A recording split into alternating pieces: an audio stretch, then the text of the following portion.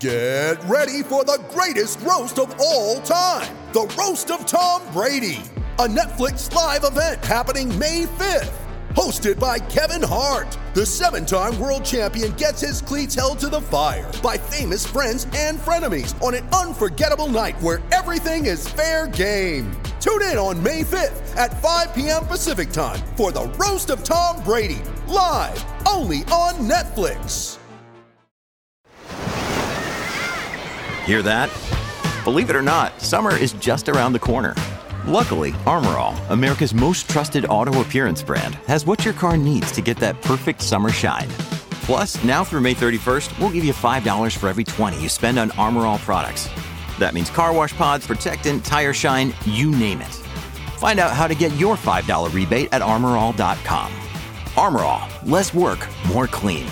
Terms apply. When you need mealtime inspiration, it's worth shopping Kroger, where you'll find over 30,000 mouth-watering choices that excite your inner foodie. And no matter what tasty choice you make, you'll enjoy our everyday low prices, plus extra ways to save, like digital coupons worth over $600 each week. You can also save up to $1 off per gallon at the pump with fuel points. More savings and more inspiring flavors make shopping Kroger worth it every time. Kroger, fresh for everyone. Fuel restrictions apply. Mary redeemed a $50,000 cash prize playing Chumba Casino this year. I was only playing for fun, so winning this was a dream come true. Chumba Casino is America's #1 social casino experience. It's serious fun. With over 80 casino-style games to choose from, you too could win life-changing amounts of cash. Be like Mary. Log on to ChumbaCasino.com and give them a whirl. That's ChumbaCasino.com. No purchase necessary. Void where prohibited by law. 18 plus. Terms and conditions apply. See website for details. The voice in the preceding commercial was not the actual voice of a winner.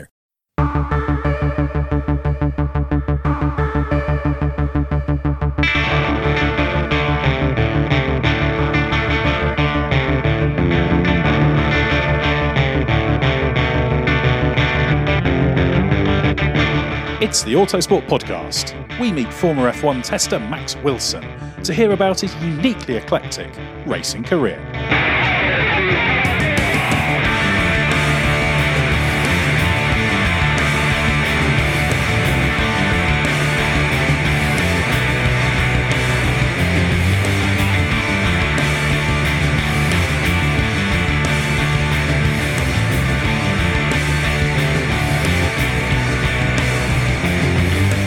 The motorsport world is littered with drivers who come close to racing in Formula One, with tales of opportunities lost that often go untold.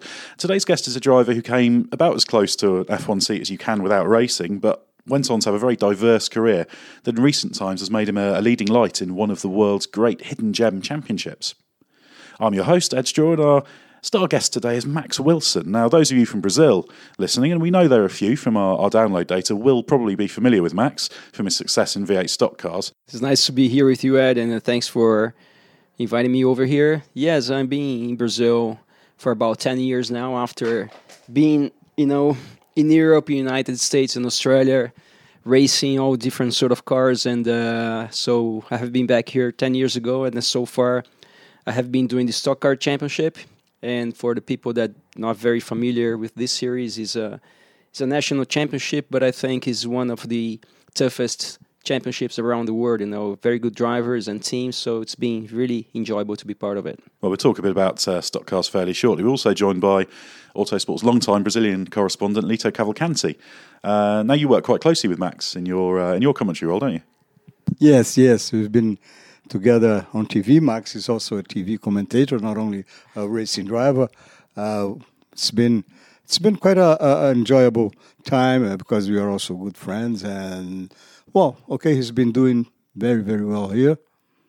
Let's see what the future will bring. Well, let's start off with more recent years and talk about the Brazilian Stock Car Championship, because I think it is a hidden gem of a series. People outside Brazil, I mean, some people will be aware of it, but it's not a championship with a high international profile, but it is ferociously competitive, isn't it? You've been in it full-time since 2009, I think. Exactly. You won the title in 2010. You've been a consistent front runner, and I think people will be familiar with a lot of the names that appear in it, but there's also some local drivers who are seriously good. So how good is that championship? What's the level like in it? I would say that in a very high level as far as drivers are concerned.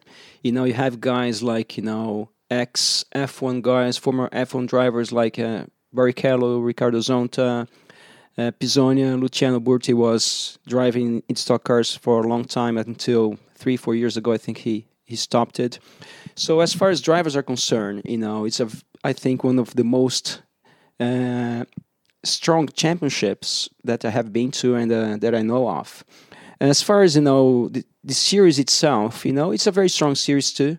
But of course, in Brazil we don't have the same resources as people have in England or Europe, Australia, United States. So the cars are a lot simpler than a DTM car, for example, or a V8 supercar. Our budget, they are not. It's not as high as those championships around the world. But I would say that as far as competitiveness, it's very hard to be a front runner, and it's very enjoyable to be racing in our own country where we can live from racing. Which years ago we didn't have a series in Brazil that we could afford to be living out of our professional here in Brazil. So that's why all of us went to Europe and other places abroad that we couldn't do our job in Brazil. So with the growth of the stock cars in the recent years, now we are able to do so. So it's a very different championship in the way that the cars are all the same for all the teams. So in the difference between the teams is pretty much the setup that we use or how well we can build that car. Is a different is a different format, for example, from the V8 supercars that every single team they can build their own engines, and the DTM you have different brands of cars. So it's a very unique championship, but it's one of the toughest to be there and especially running at the front. And Lito, obviously, this is a championship you follow very closely for many years, and it's been a big championship for quite a long time now. And just think back in the past, and it was drivers like Ingo Hoffmann and Chico Serra were at the front of it, kind of an old generation of Brazilian drivers, but who had great success back here. But what's the championship like to watch? Is there anything else you can kind of compare it to? I mean, I guess we've got a fair few British listeners. British touring cars is kind of a comparison point. It's one of those sort of special touring car series, apparently, because I think the term stock car, perhaps in Europe, means it's something a little bit different. You think kind of short ovals, cars banging into each other, but it's serious cars, isn't it? Yes, it is, and it is. You could compare it with BTCC and in a way with DTM, but racing is much closer than DTM, much closer, and there's a lot of door bangings, and it's tough racing. It's tough racing, and the cars are exactly the same thing. The springs, shock absorbers, all of them are the same. So when you look at the grid after qualifying, the difference are in hundredths of second, and sometimes in one tenth you have 5, 6, 7 cars. So it's maybe if you blink an eye, you lose your pole position, and you're going to start fifth or something like that. So it's really, really tough. And when you have such a proximity between the cars, you have, I would say, it's breathtaking. The first laps are breathtaking. And there are two races per weekend, per Sunday. In the first race, they still think of the second one. But in the second race, they say, well, nothing to save, and they go for it. It's breathtaking. So that just sounds like they all crash in the second race. Yeah. Most of them. As Lito mentioned, we have 2 races per round, so they are back-to-back races.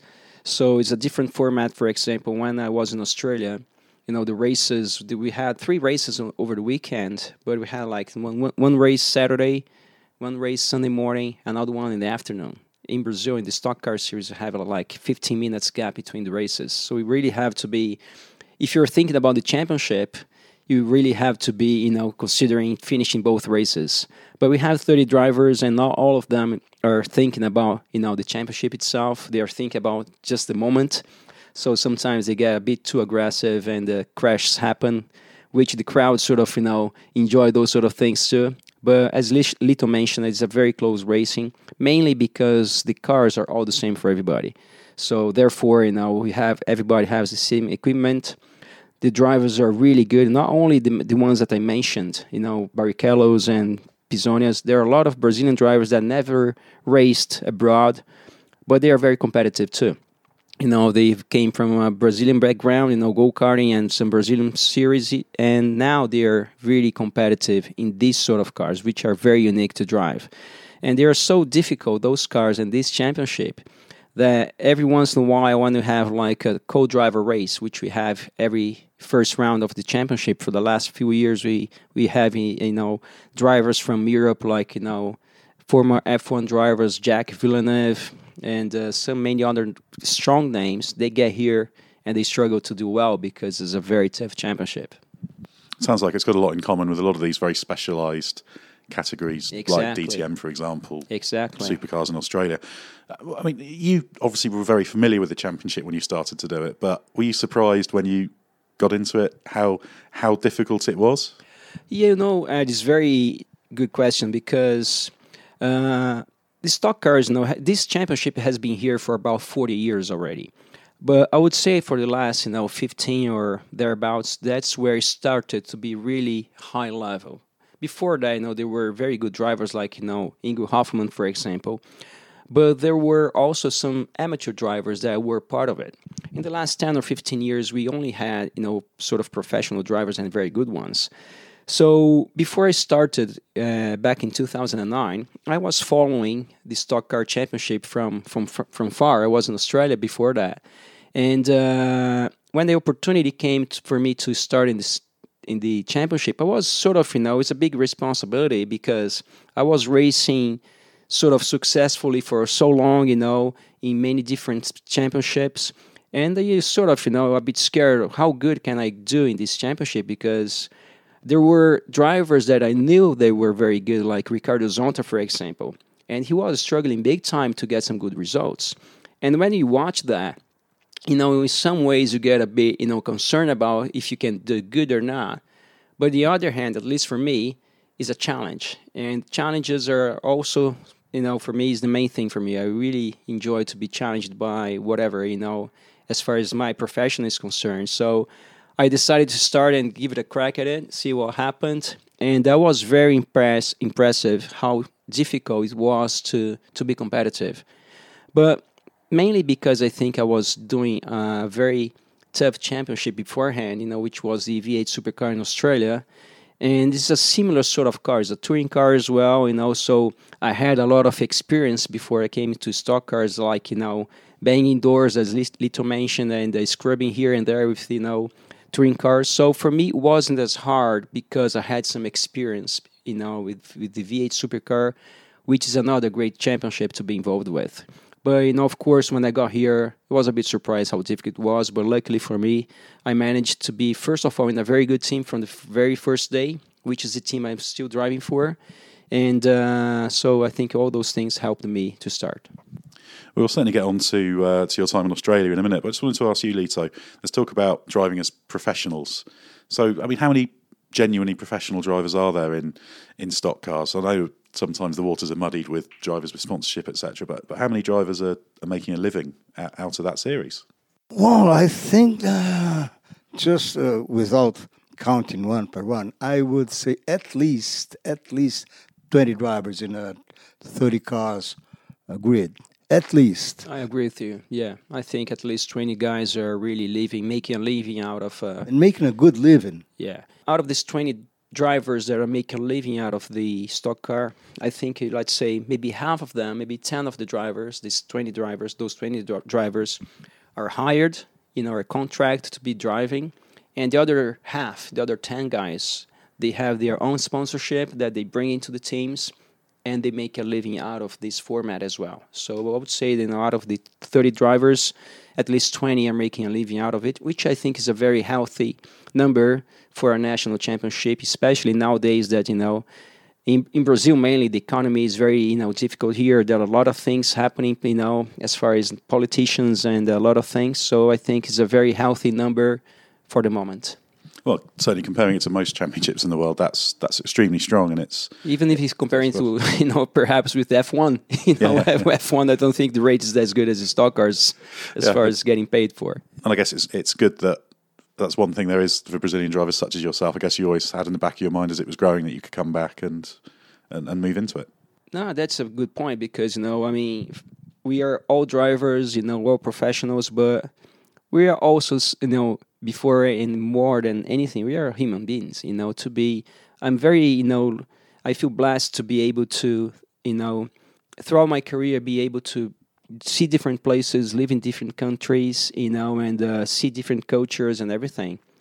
But I'm Brazilian, and when I found myself in a situation where I could make a living in my own, place, my own country, it's a very good thing, to be close to my friends and family and make a living out of my passion, which is my job, which is racing. So it's a very nice feeling to be able to do your job, your own place as well. It's been quite good.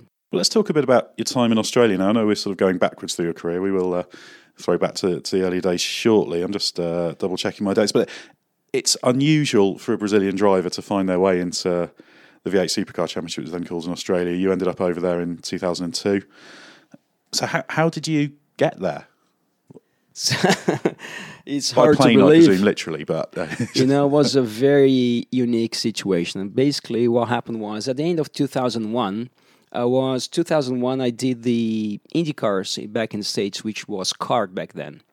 In November of that year, a friend of mine, which is also a racing car driver, his name is Flavio Figueiredo. He raced in the UK back in the days in the Vector Challenge for a couple of years. But anyway... Very, very briefly in British touring cars. Exactly. But he was highly rated when he was in Vectors. He raced with, I think it was alongside Derek Warwick for one because he was a replacement for the driver that was on that team in BTCC, I remember that. But he got married in November of 2001, and I was one of his best men. So I came over from Indianapolis, where I used to live, to his wedding.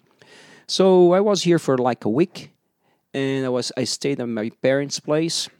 And one day I got home, and my dad said, "Listen, there was a guy, a German guy, that called you, and who wants to talk to you, and he left his number here." So anyway, I got his number, and I saw the area code, which was 61. And I thought to myself, never heard of, this 61 area code. Anyway, I found out there was Australian area code. So I called this guy, and he introduced himself. His name is Alex. He is actually Austrian.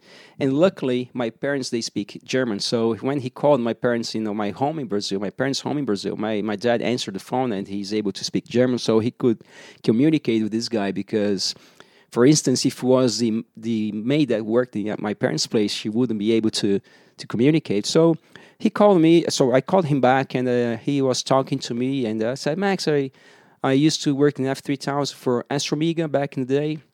And after that, I went to DTM and was there for a couple of years with Mercedes and so on. And now I'm working a very strong championship. It's a very good championship. And I would like to know if you're interested to talk about it." But he didn't mention what championship he was talking about. But anyway, I said, "Listen, what championship you're talking about?" And he mentioned V8 Supercars, which I didn't know much at all about the V8 Supercars. I remember that when I was in Europe and also in the States, that I used to watch a little bit here and there of the races, but I didn't know much about it. And he said to me, "Would you like to come over and to have a look?" And I said, yes, if Australia was across the bridge from my house. It was a bit crazy, but I jumped in the plane about 3 days later. I went to Australia, and when he picked me up at the airport, he took me straight into the team base. And when I got there, I was so impressed because the team, the V8 Supercar team that he used to work with, was like a lot bigger than the IndyCar team that I used to drive back in the States. And so I had a look at the team, and he introduced me for the team owner.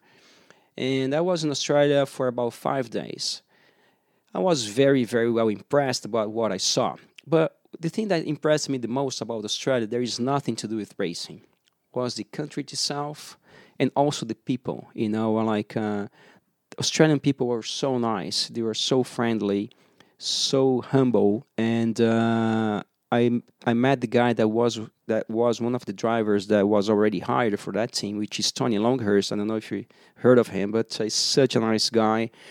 And in the meantime, the team owner said, listen, Max, would like to have a test in the car. And I knew that he wanted to test me, not me to test the car. And I thought to myself, if I drive this car now, I might be embarrassed because it's a touring car that I'm not very used with. It's a left-hand gearbox and sitting on the right-hand side of the car, which, I used to drive on the road in the UK when I lived there, but I never driven a car on the track sitting on the right-hand side of the car. But I thought to myself, I traveled this far, so let's give it a go. So I jumped in the car, and luckily, for some reason, I sort of, did all right, because a lot of the drivers that came from many different places that never driven a V8 supercar, they really struggle because, not only because of the position that you drive, that car has a lot of horsepower, there isn't much grip, and I remember that a lot of good drivers that came from Europe or from anywhere really had a hard time to drive those cars, and somehow I didn't have that much difficulty to drive it. Well, the thing I always remember being told, if I've got my ears right, that they were quite rear limited, weren't they, in terms of the rear tyres? So people think of them as kind of cars you can really attack with, but with that power in the rear end, you really had to kind of keep it in line. So it's quite a precise driving style, isn't it? It's a very precise in driving style because it's exactly what you mentioned. You don't have much grip at all. You don't have much downforce. Those cars they had back then, I think they still have this similar 650 horsepower or thereabouts, a bit more, and not much grip. So actually, it's a very unique driving style.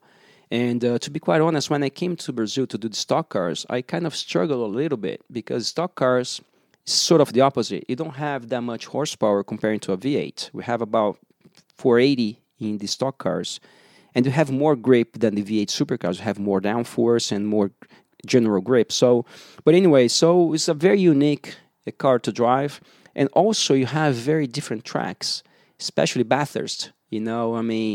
That's something that is very intimidating for anybody that gets there by the first time. But I was very lucky that I sort of got used with the car fairly quickly comparing to a lot of drivers, and therefore I got hired to the job. So I was very, very lucky in that way. And Australia for me was, in some ways, very good because I lived in a place that was, for me, is just an amazing place to live. I was in a very strong championship. But for myself, I sort of have a sour feeling that I have some unfinished business in Australia because I didn't fight for any championship. I didn't win any races over there. I was always a front runner most of the time.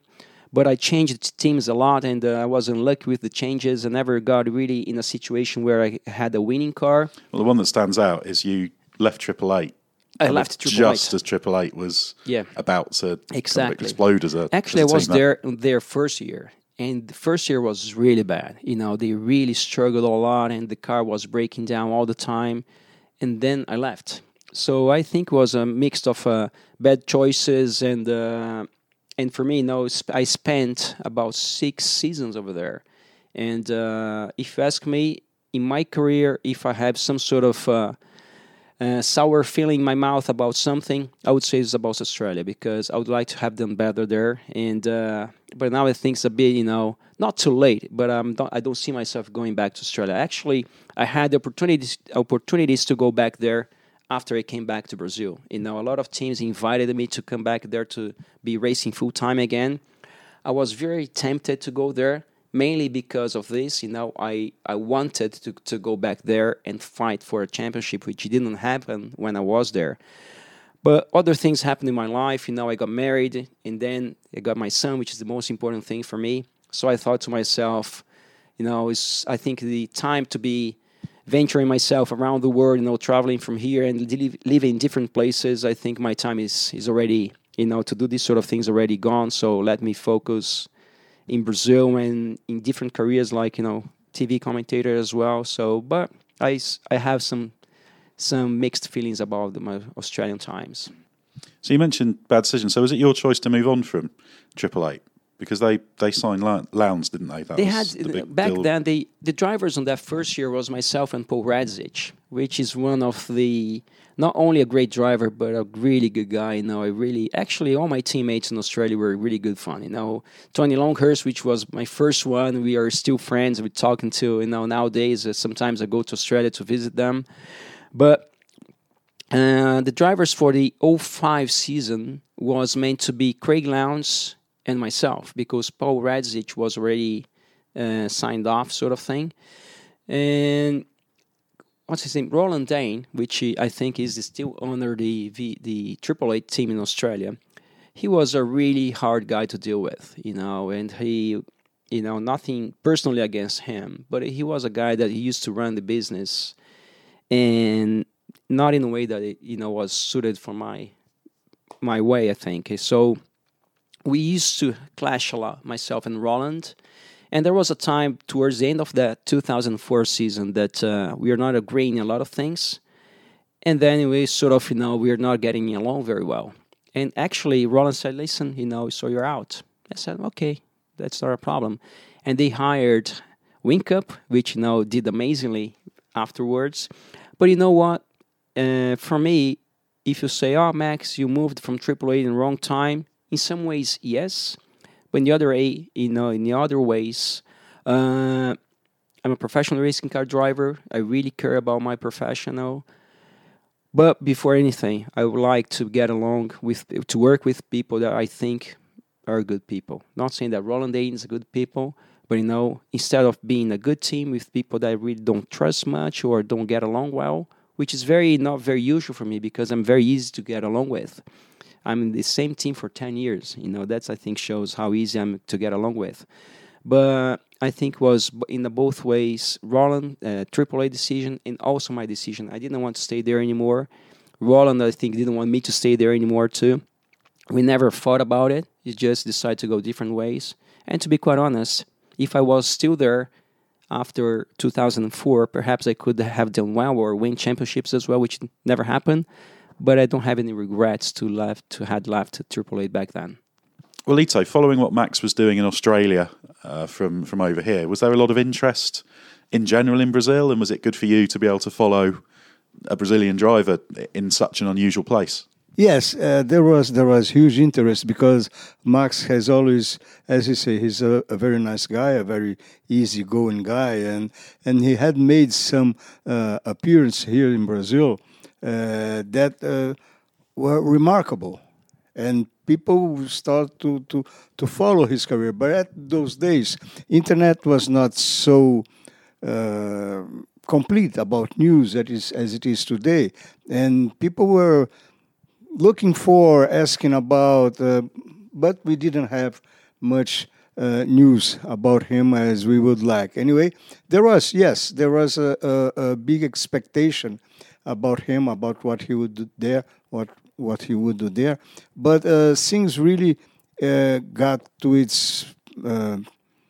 a more intense point when he came back to Brazil, because it was already a tough category, stock cars, but there weren't at those days so many potentially winning drivers.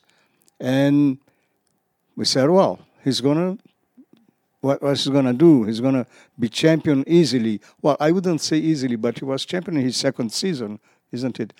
And yes, there was always a big expectation about him since that ITC race that he came out of the blue, and in 5 minutes he was the new national hero. Well, this is a race we should talk about, going back much earlier in your career to 1996. And I remember that, this was before I was working as a journalist, when I was just a fan. I always used to watch the DTM and obviously the ITC, which was the sort of international version. Those great Class 1 touring cars. And I remember watching on German television the Interlagos race, and you said, well, who's this Max Wilson guy who's leading on a one-off appearance with Alfa? And that's when I think, Lito, you described it before as kind of the most important race of your career, because suddenly you were a driver that people had heard of, and that championship was so competitive and specialised to lead for so long, and you finished second in the end behind Larini, I think, who perhaps you weren't encouraged to fight too much if memory serves. But how do you look back on that opportunity? How did it happen, and was it as important to your career, do you think? I would say that I said that many times before. I think that race was the most important race of my career, mainly because that year, which was back in 1996, was a very difficult year for me. 1996 was the first year that I went to Europe. First time I moved out of my parents' house, and it was a difficult year because I went to do the F3 in Germany, which turned out to be a very difficult situation for me because I started with a team which used to be called Tokmakidis, and that guy, he bought that team from Willy Weber, Willy Weber, and I ended up in Germany because Willy Weber saw me in a F3 race in Argentina. Actually, we went F3. We used to be a South American championship, and I won that round. It was a support race for the F1 in that year. So Willy Weber came over on the podium and introduced himself and gave me his business card and invited me to go to make a test in his team, which used to be called WTS, where Michael Schumacher and Ralph and many other drivers, Jos Verstappen back then, I think all those guys drove for that team. It must have been pretty amazing because obviously Weber, everyone associates with Michael Schumacher, so to have him approaching you, must have been something pretty amazing. Something I didn't expect. Actually, when he gave me his business card, I thought to myself, man, he told me to call him up, and he offered me a test on his team.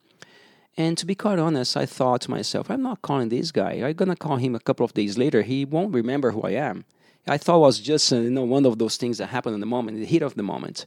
But anyway, I called him, and we arranged the day to go to Hockenheim to do a F3 test. So I went to Hockenheim, and Weber showed up, and Franz Tost, which is the team boss of Toro Rosso now in F1, he was the guy which he used to run the F3 team for Willy Weber, and I did my test day there, and Willy Weber offered me a season for the following year, which was meant to be in 1996. That all happened in 1995. So towards of 1995, Willy Weber contacted me again and said, listen, Max, I just sold my team for this guy. I'm not having this team anymore. I mentioned to this guy that I had sort of hired you, but instead of racing, sort of being contract to race, which was meant to be by Willy Weber, I had to pay to drive, in F3, German F3, which it was sort of normal, but for someone that was hired to be racing in German F3, therefore I had to be paying for it. But anyways, I arranged some sponsorship which I already had, like Petrobras and some other supporters that I had back then. I went to drive for this guy. A couple of races after I started. Actually, the first race I won in Hockenheim, the first round I won. But I already knew that that guy was trouble. So 3 races down the road, the guys that used to live with me, Brazilian guys that was driving, they were driving for him in a Formula Opel, the German Formula Opel. They came back to Brazil. I didn't have where to live anymore because those guys used to share an apartment with me. So I ended up, moving to another place with a girl that I just met that used to work for Tokmakidis, and she, borrowed me a bedroom in her place. I stayed there for 3 months, and then I moved for an Italian team, which is Prema. And I used to do the German F3 and the Italian F3. So I did the German F3, driving for Prema, and I moved to Italy. And all the races, I used to go back and forwards from Italy to Germany. And one of those races that I was going to, which I think was Deep Holes on Norrisring, I sat in the plane, and there was this guy sitting alongside me, with all those shirts from race team, which was from Alfa Romeo, the Martini team, the official Alfa team, and he started to talk with me, and he used to work for Brembo back in the day. And he said, Max, over the weekend, come over to have a look in the cars and these sort of things. I said, yes, he's a very nice guy. His name is Dario Rossi. I don't know if you heard of him, but on that particular weekend, our car was not competitive in any round because you used to run Fiat engines back then, and all the other German teams used to have Opel. and the Fiat engine was as competitive. But that round in particular rained. So on the wet, the engine difference didn't show up as much. So I ended up winning the race. So on the way back to Italy, I was at the airport, and this Dario Rossi came over, to congratulate me. Said, congratulations, and start to talk. And then he mentioned, do you know that we're going to have a ITC round a couple of months later? I said, yes. And I sort of joked with him. I said, listen, if you need a driver, if Alfa Romeo needs a driver, I live just beside the Interlagos track. I was just kidding. And then he laughed, and I laughed. And then a couple of minutes later, another person just arrived, which his name is Mr. Pienta, Giorgio Pienta, which used to be the boss of Alfa Romeo Motorsport. And then this Dario Rossi came to Mr. Pienta, introduced to me, and Pienta knew that I had won the race in F3 in that weekend, and he congratulated me saying, "Oh, Max, no, Fiat didn't win a race in F3 here in Germany for, 10 years or whatever." And then, this guy from Brembo said, listen, he said that he can drive the ITC car in Interlagos. And Mr. Pienta gave me a business card as well. So, again, I called him a couple of days later. I used to live in Vicenza back in the day that was close to Venice. And he told me to go to Milan to go to the Yas race team to do a seat fitting. So I went there, did a seat fitting. A week later, went to Mugello for a test day, which all the teams were there. And I would say that was one of the hardest days of my career so far, because I sat on that car in Mugello, I never had been to Mugello before. Mugello is one of the toughest track as far as everything. It's a very fast track, up and down the hill, wide corners and everything. But the first day, I thought to myself, man, I cannot do it. I was like way off the pace, very insecure driving that car. The car used to move a lot. Those cars were four-wheel drive, ABS, paddle shift, active suspension, all new things for me at the same time. But the first day was really difficult. I did about 10 laps. And the second day, I was sitting at the pit garage. I was really, really tense. I was really nervous about the whole thing. And then something happened that was really change for me, a big change. I was sitting there, and then that guy, the German driver, what's his name again? I'll remember his name in a bit. He used to be a former F1 driver, and he was doing DTM ITC that year, and he became a TV commentator for the German TV as well. Anyway, we're going to remember his name in a bit. Christian Dunner. Exactly. Oh, Thank Dunner, you. yeah. I knew Dunner from watching him in F1 before that. I never had met the guy. And Christian, for whatever reason, he came to our garage. He used to drive for one of the official Alpha teams, and he came to Yas, which was the team I was driving for that day. And he introduced himself. I was maybe 21, 22 years old back then. Christian, I think he was about 40 or thereabouts. And he introduced himself and he said, "Max, how are you doing? How is it going so far?" And I sort of, I saw the guy, which was a bit older, and said, "Listen, Christian, it's not going very well at all. I'm really struggling. This car is really strange to drive. This track is really difficult." And he talked to me maybe for 5 minutes, but he was so nice to me. He brought up my heart rate from 180 back to 80 sort of thing. So when I jumped in the car, I was a lot more relaxed because of this conversation with Christian Dunner, only because of that. And then I start to sort of, do a ride in the car. And by the end of the day, the guys from the team said, "Listen, if you want to, you're hired to do the Brazilian round." So it was a very different way to get into a racing sort of thing. I wasn't expecting to be part of that race because it was a very high level racing. I was only an F3 driver back then, not very experienced. The names that were, talking about to be part of this race in Brazil was Emerson Fittipaldi, which ended up, being Christian because Emerson had an IndyCar accident. For the Opel seat, it was meant to be Ricardo Rosset. For whatever reason, he didn't make the race, and Tony Kanaan did.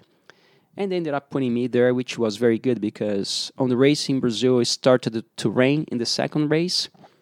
Maybe because of a bit of a local knowledge, I sort of, went to the lead, and then I pulled away. And towards the end of the race, Larini catched me. They told me to let him go, which, is part of the game. I was just doing one-off round, so it's all good for me. And ended up finishing second.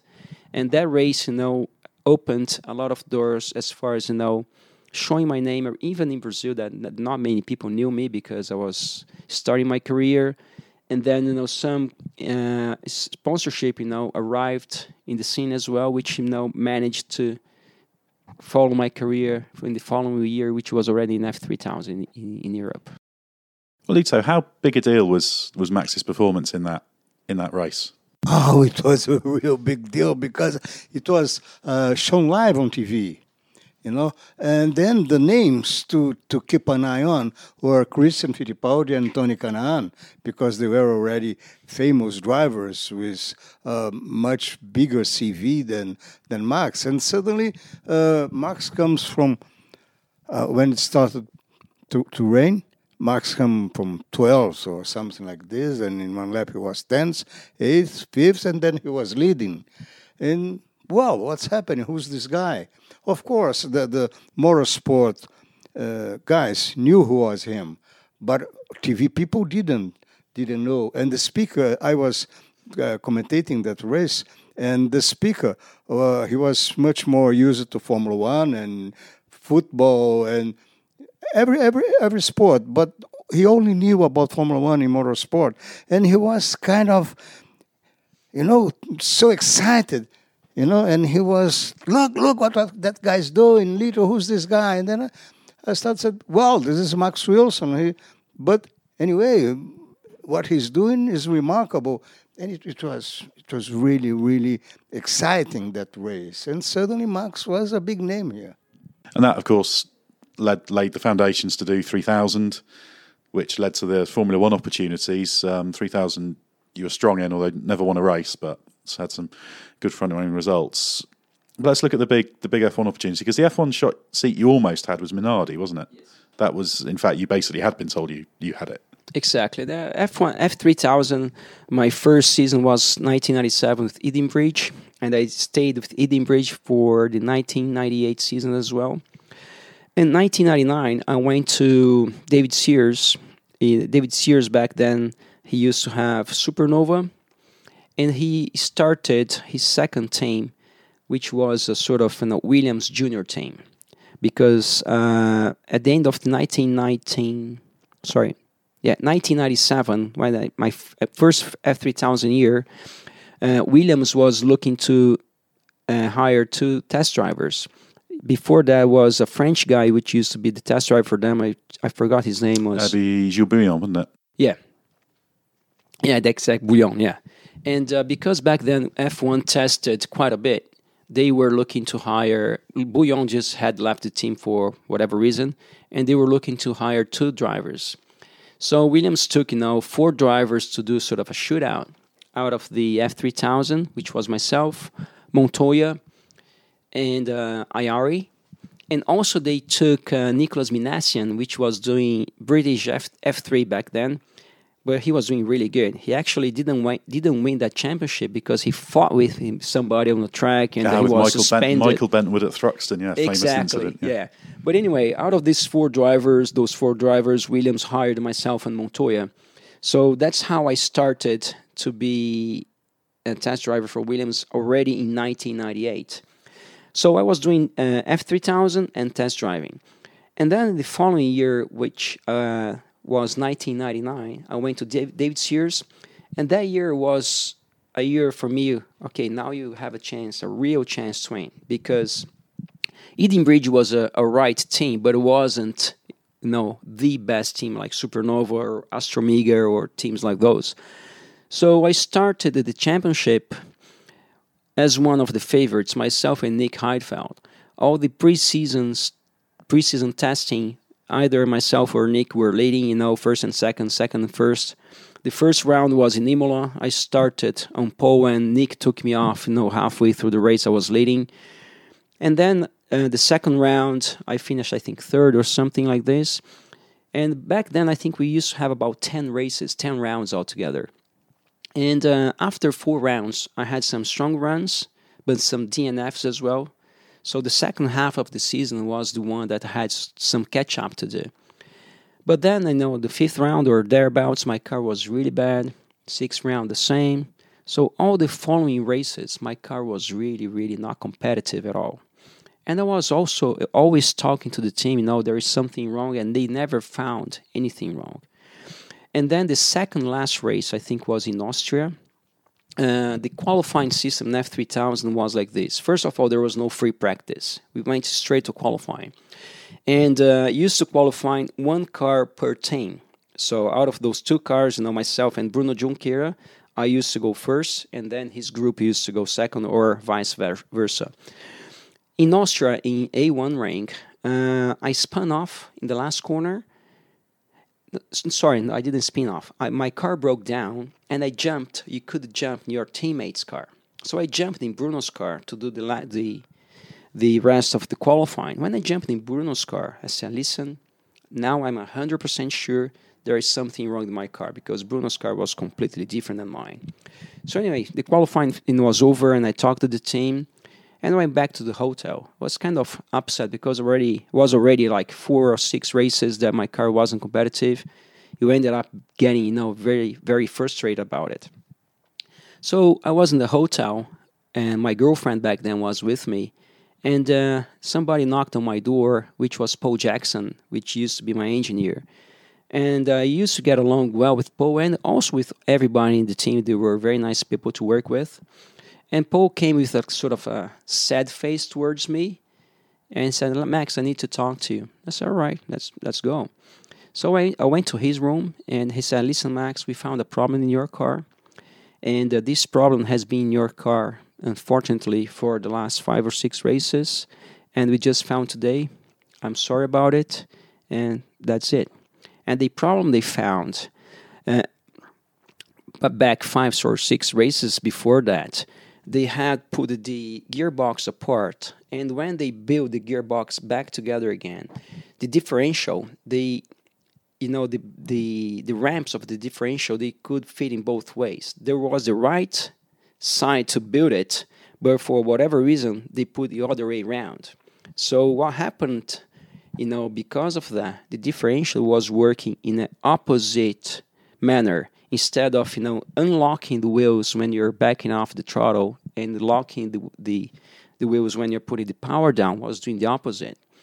And they took, half season to find that out. So that was the second last race. The last race, there was 2 races to go after that. It was Hockenheim, which I started on pole and finished second. And the last race was Nürburgring, which I finished third. So I was sort of, very disappointed, because if I did well in that year in F3000, my chances to get into F1 would be a lot higher. But because of that, I think other chances didn't appear. But in the end of the day, I had that opportunity with Minardi, which almost turned out to be good. But at the end of the day, it didn't happen, which was I was hired by Minardi.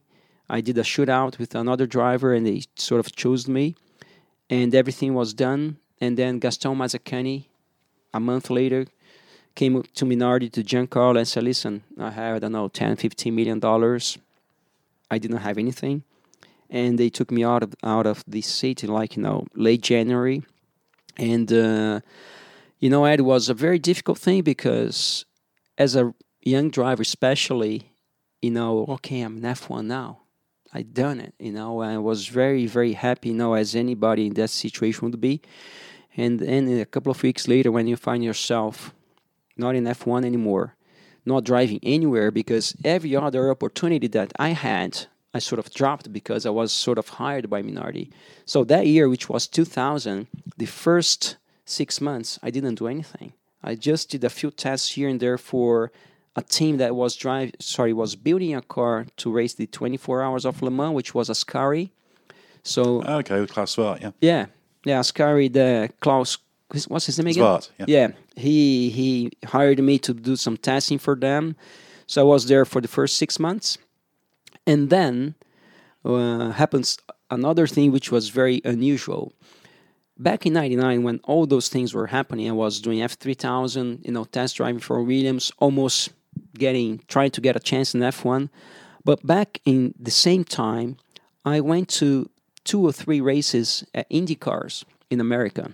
I went there because back then, that championship was awesome. You had the kart champ car version as opposed to IRL, which was still building up. And those were the days when Zanardi was driving for Target. The races were just breathtaking. And I thought to myself, man, this thing is more fun than F1. So I went there for about 2 or 3 races just to have a look around, to introduce myself. And then, one of those guys that I met back in those trips I went to America to watch the IndyCar races, he called me and said, listen, Max, we are putting an IndyCar team together. That happened halfway through 2000. I was unemployed sort of thing. So he called me up and said, listen, we are putting a team together for the 2001 season, but we are already starting to test this year. Are you interested to come over to America and, be our driver for the, testing and also to be racing the following year? And that for me was like a dream coming true. Kind of a bit late, for my taste, but was okay, let's do it. So in a week, I packed it up, everything that I had in England. I was in England for about nearly 4 years back then. And I just jumped in the plane and I went to Chicago and to drive for this team. The team that I was hired for was a team called, I remember his name, Sigma. Yeah, Sigma. Sigma, this guy used to have a truck washing business, or was a very rich guy back then. So he hired me and I did this testing for them. I was hired for them, had a contract and everything. So that was halfway through 2000 that happened. When it was early January in 2001, all the teams were meant to go to Fontana for the spring testing or presentations or things like this. And then the guy from Sigma, he called me up, said, listen, Max, there's a guy here called Oriol Servia that has a big sponsorship from Telefonica, and basically happened pretty much the same thing that happened at Minardi. I was hired to be driving, and then somebody with money showed up and sort of bought my seat. So anyway, when this guy called me up, was like a couple of days before the team's presentation at Fontana. So I called the guy, which he was sort of my lawyer in the States, which his name is, I forgot his name anyway. He said, listen, Max, did Sigma send to you a fax telling you not to go? We didn't have internet back in those days. And I said, listen, they didn't send me anything. And then he told me, listen, you gotta have to go there, because if you don't show up at Fontana, they're gonna break your contract saying that you didn't turn up. So anyway, I went to Fontana, knowing that I was out of a seat. So I got there, and when I got there, they sent the fax to me. So I was already in Los Angeles, and I thought to myself, you know what? I go to the track anyway. So I was walking around, and then another guy, which I never heard of, called Barry Brook, which was already involved in IndyCars for a long time. He introduced himself, said, listen, Max, I heard that you're out of seat. We are putting a team together with Arciero. Are you interested? It was a very small, actually the team didn't exist on those days. So he offered me a drive. I had nothing, so I went to this team. So I drove for Arciero, not Sigma. So we started the 2001 season with the 2000 car. We didn't have the new car. We were the only team with the Mercedes engine, which Mercedes had pulled out the year before, so we didn't have any updates or anything.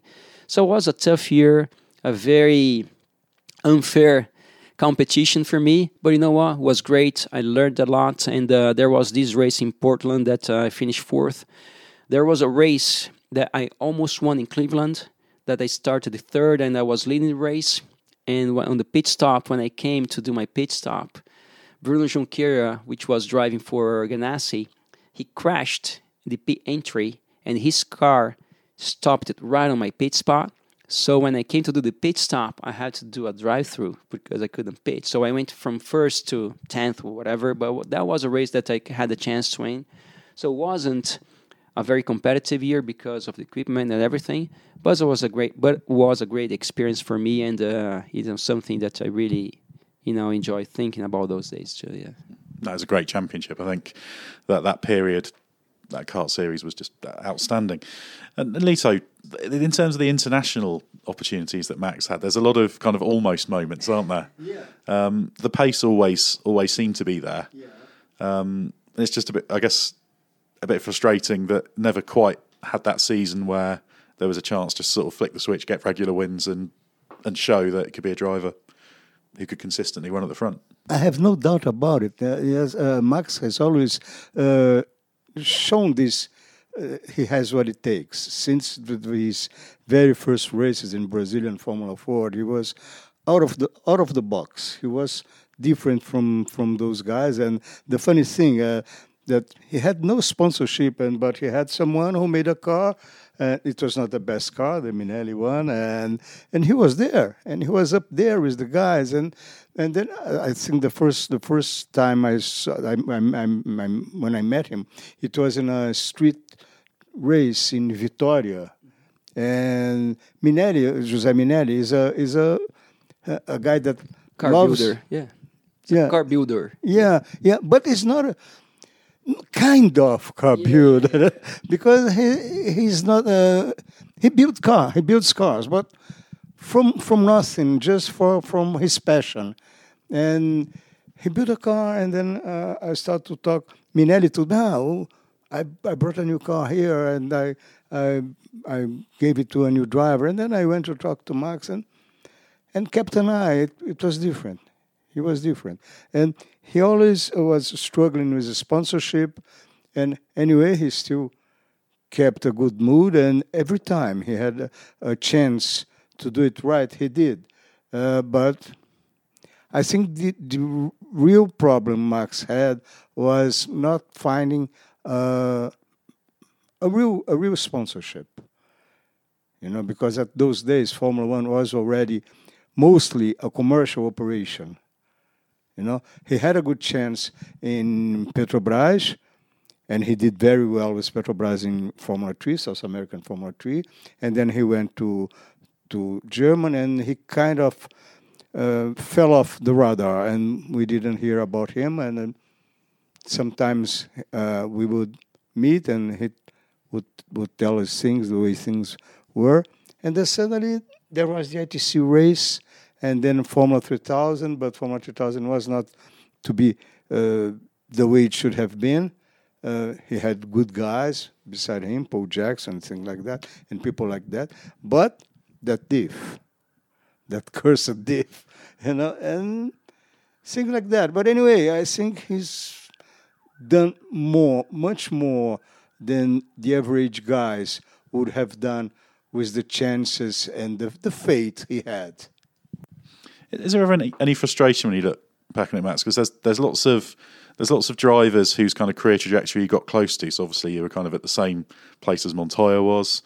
Servia went on to have a very long career in the US. I mean, he was back to a good driver, Sevilla, and still turns up in the Indy 500 and does a good job. And then, with the opportunity with Weber, lots of drivers came through that. So you seem to be a driver who was almost in the right place so many times, but always just on the wrong side of the coin toss, if you like. Yeah, I know exactly what you mean. And to be quite honest, that thing I just mentioned, because I'm in this industry for so long, since I was 11 years old, I've been involved with that. We have seen pretty much everything. And I also have seen a lot of drivers that got close to be in F1 or Indy cars or even close to be a professional racing car driver. And when they don't achieve that, I see a lot of frustration and sometimes even anger towards the sport or the situation or anything. To be quite honest, myself, I never had this sort of feeling. If I had some frustration as far, I didn't race in F1, of course I have some frustration because I think that I had the skills to do it. I would love to do that, and I think I was ready to do it. But in the same time, I'm not talking about religion or anything. I think, sometimes things happen in the way that sometimes you don't think which is a good thing, but maybe it's the best for you. When I didn't go to F1, I ended up going to America, which was not an easy task because of, the car wasn't competitive or anything, but it was a good experience. From there, I went to Australia, and I spent about 6 or 7 years in Australia, and to be quite honest, the thing that, in Australia that make me the proudest the most is the fact that I was the first non-Australian or New Zealander that was a full-time driver in the V8 supercar. And then when I got there, because of that, I was the only one that wasn't Australian or from New Zealand. I thought to myself, man, those guys are going to bully me here because I'm not one of them. And I was so well treated, I made so many friends, and I raced against, those guys, and I'm friends with all of them, the Kelly brothers, my teammates, Radzic, Barguana, Longhurst, and so many others. So what I'm trying to say is, of course, I would like to have raced in F1, but I don't have any anger because I didn't do that, because in some ways, perhaps F1 was the best thing for me. Maybe if I drove for Minardi in that 2000 season, who knows what could happen? I could be a world champion years later, or that could be my last year in motorsport altogether, because it was a very small team as well. So for sure, I would like to have done things that I haven't, done back in my career, but I don't feel like any frustration as far as feeling bad because of that. I just would like to have that opportunity. If it didn't turn up, that's okay. Luckily, I found something else to do, which perhaps was even better for me. And like now, if you ask me, Max, would you like to be doing Indy cars or driving with all due respect for, I don't know, Toro Rosso in F1 or be winning races in stock cars? I like to be competitive. I like to win races. I don't like to win easy races. I like to win difficult races, like, driving with guys that are very skilled to do it. So I'm pretty happy where I am. I'm very thankful where I am. And also very thankful to everything that happened in my career. I don't look back and say, I was really unlucky because I didn't drive the F1 for Minardi in 2000, for example. Didn't happen. Might have a reason for it. My career kept going and still going. And if I complain about anything as far as my career is concerned, I think it would be very bad for me, to do such a thing. I'm very thankful and very grateful to everything. And also, because of that, things like working on TV alongside like a guy that is Lito, for example, that I know Lito for over 20 years. First of all, we are friends. We have been friends for a long time. We got even closer in the last 5 years when I started to work in the same studio as him. And he's someone that I respect a lot as a journalist and as a person. So everything happens for a reason, I believe, in these sort of things. And so I have no regrets. Everything was worthwhile, and I'm very proud of everything. And to be here and still going, I'm very happy about it. So, Lito, basically, all of Max's career was just preparation to be able to work alongside you. Exactly. Yeah, for sure. There's a kind of joke. And when he wins, I'd say, did you notice how this kid improved since he started to work with us? And he does that on the mic. He doesn't do it like a private conversation. He does in the broadcasting. So I have heard that before, and I have to agree with them, Sounds like a great learning experience. Well, it's been great to hear about your career, and one of the reasons I wanted to speak to you is because you've had quite an unusual career trajectory. I don't think there's anyone who's quite ticked all the boxes you have in terms of what you've done, so it's been fascinating to hear the story. So thanks, Max Wilson and Lito Cavalcanti.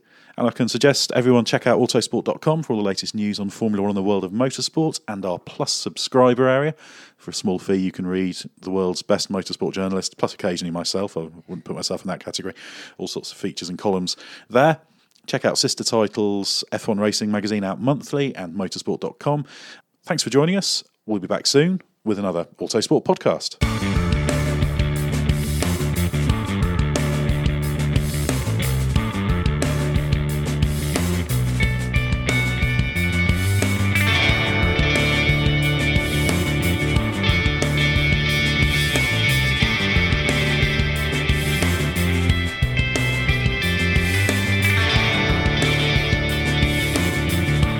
Music is 6am by Trilo, written by Marcus Simmons.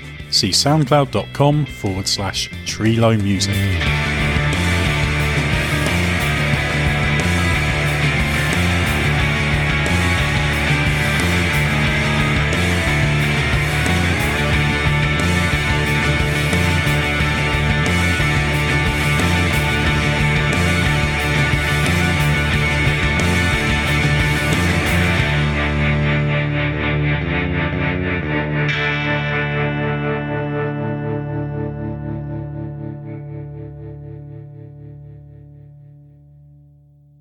Mary redeemed a $50,000 cash prize playing Chumba Casino this year. I was only playing for fun, so winning this was a dream come true. Chumba Casino is America's #1 social casino experience. It's serious fun. With over 80 casino-style games to choose from, you too could win life-changing amounts of cash. Be like Mary. Log on to ChumbaCasino.com and give them a whirl. That's ChumbaCasino.com. No purchase necessary. Void where prohibited by law. 18+. Terms and conditions apply. See website for details. The voice in the preceding commercial was not the actual voice of a winner. The world is waiting for new thinking, for bold ideas that embrace a globally connected community, working together to create a better future for all. And that future, it can be found here at UC Riverside. Bold hearts, brilliant minds.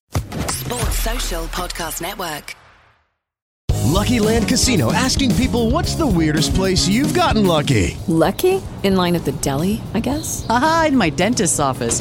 More than once, actually. Do I have to say? Yes, you do. In the car before my kids' PTA meeting. Really? Yes. Excuse me, what's the weirdest place you've gotten lucky? I never win and tell. Well, there you have it. You can get lucky anywhere, playing at LuckyLandSlots.com. Play for free right now. Are you feeling lucky? No purchase necessary. Void where prohibited by law. 18+. Terms and conditions apply. See website for details.